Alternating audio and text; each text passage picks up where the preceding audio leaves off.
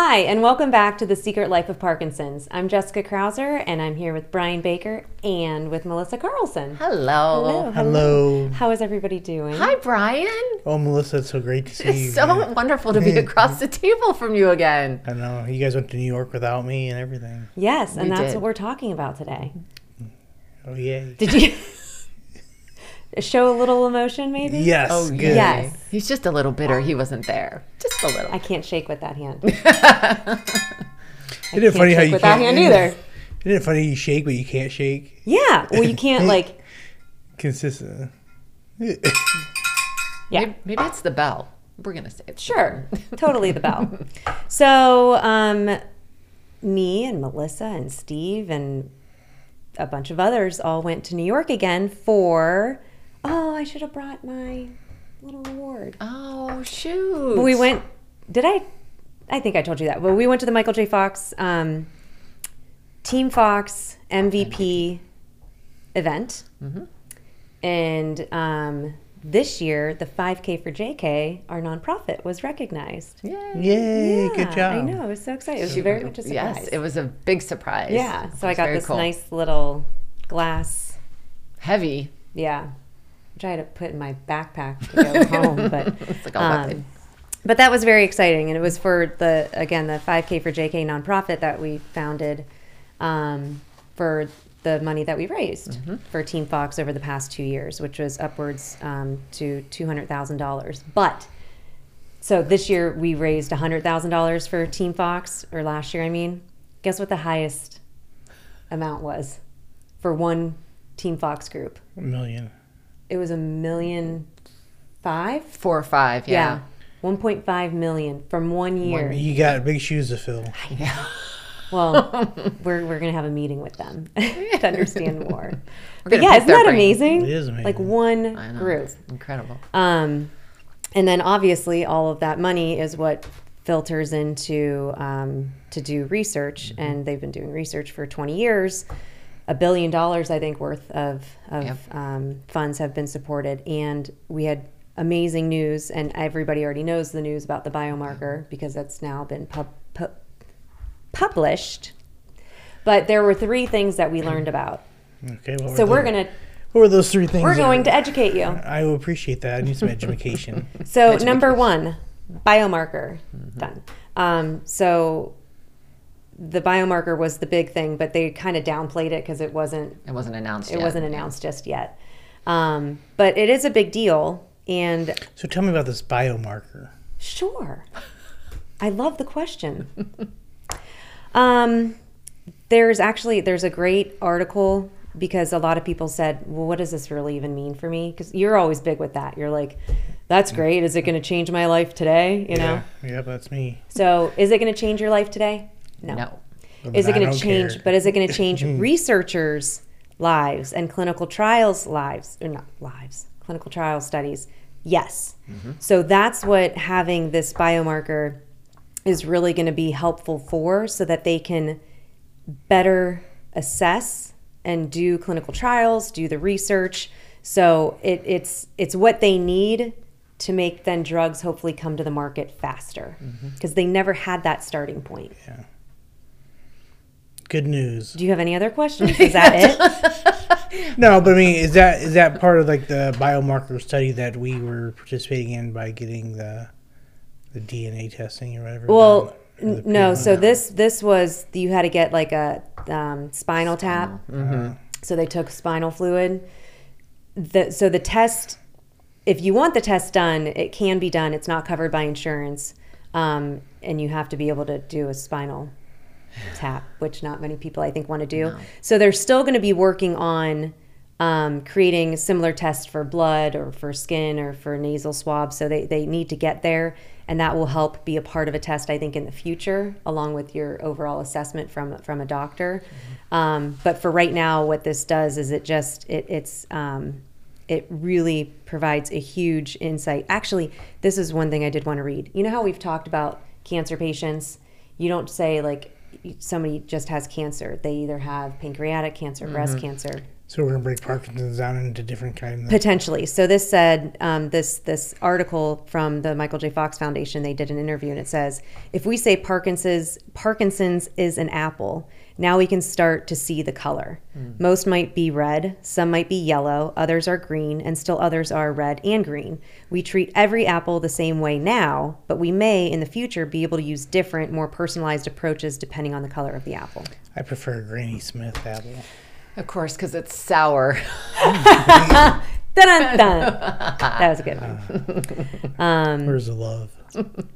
But so I thought that was really good. So more to come on that. Do you want to talk about the swallow thing? Yeah, that was really cool. So it was from a dermatologist. Which is interesting. I know, because he kept saying that. That was like his first thing. He's like, so I'm a dermatologist. And they were really like, funny. They were really so funny funny. researchers. So they were not ear, nose, and throat doctors. No, he's a dermatologist by trade. And he is developed a little... He calls it the Atom, right? The ADAM. Because I was thinking... I just got it! Yeah. The Adam's apple. Adam's apple. Huh. So it's a device just got that goes... that? I just did. Oh my God. Sorry. But I think it stands for something. It does, but I'm sure it has to do with the that. Adam's apple. But anyway, so it goes like right here, and it gives a little vibration when people need to swallow. Because like people with Parkinson's, with the drooling and stuff, tend to not swallow as frequently as they should, and so it's kind of a gentle little reminder. So if they have swallowing issues or if they drool or whatever, they can get that. What are you laughing at? Nothing.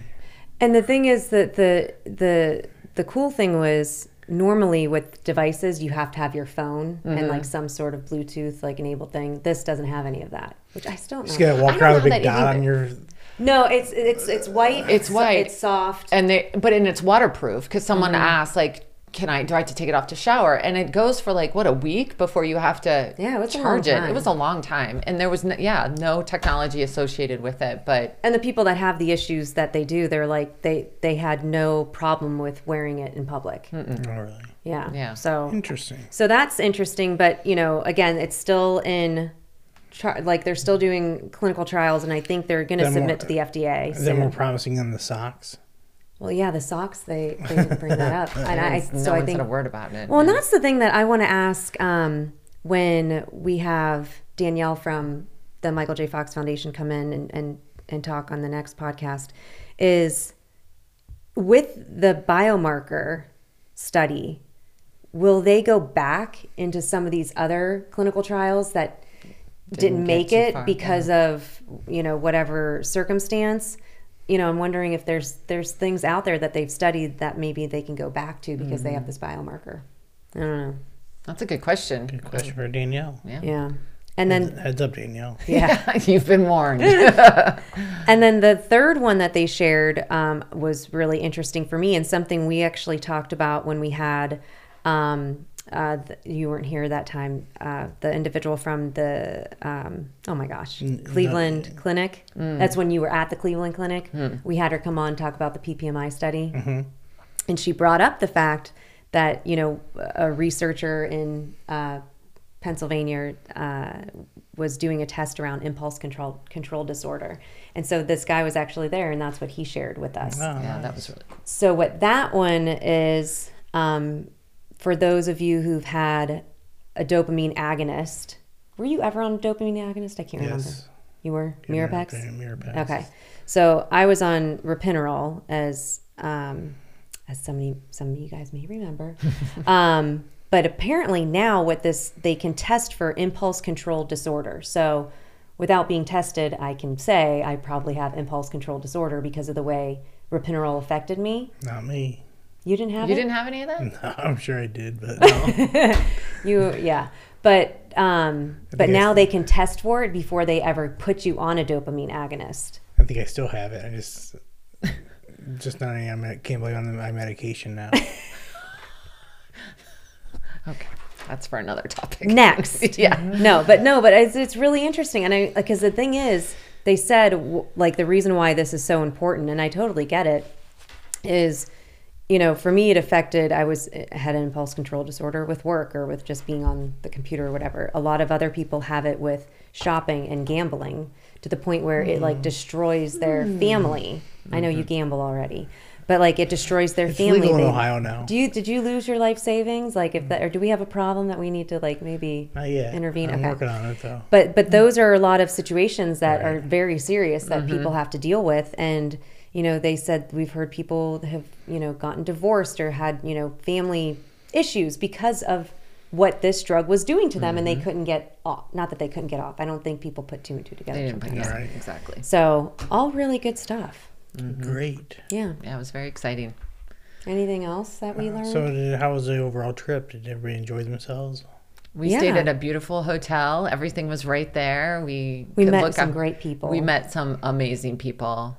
Oh, I met somebody for you, but it's a guy.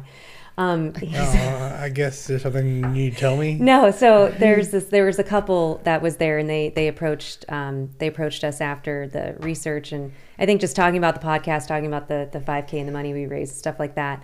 And he's around your age. He had the DBS done, and I told him like maybe you and Brian should start like a young onset group, like I have my young onset. Yeah, group. we can get in the group text. Yeah, so Group chat, like, hey, I'm How are really you cranked feeling? up today. I'm really cranked up. well, so instead of sending me that text, you can send that So you're to tired somebody of my else. text? No, I'm kidding. No, I got that. But anyways, no, it's always good to meet the It people is. that are there. It's incredible because you're all there for the same reasons. Oh, and we forgot the movie. Oh my gosh, still. So the documentary that they did on Michael J. Fox called Still, awesome. Awesome. I had So- no idea what to expect, and I was kind of nervous because Derek was with us, and I'm like, I don't want him to like go to a bad place again. And I before we even went in there, I was like, remember, Michael J. Fox has had this for over 30 years. 30 years, yeah. I've only had it for 4.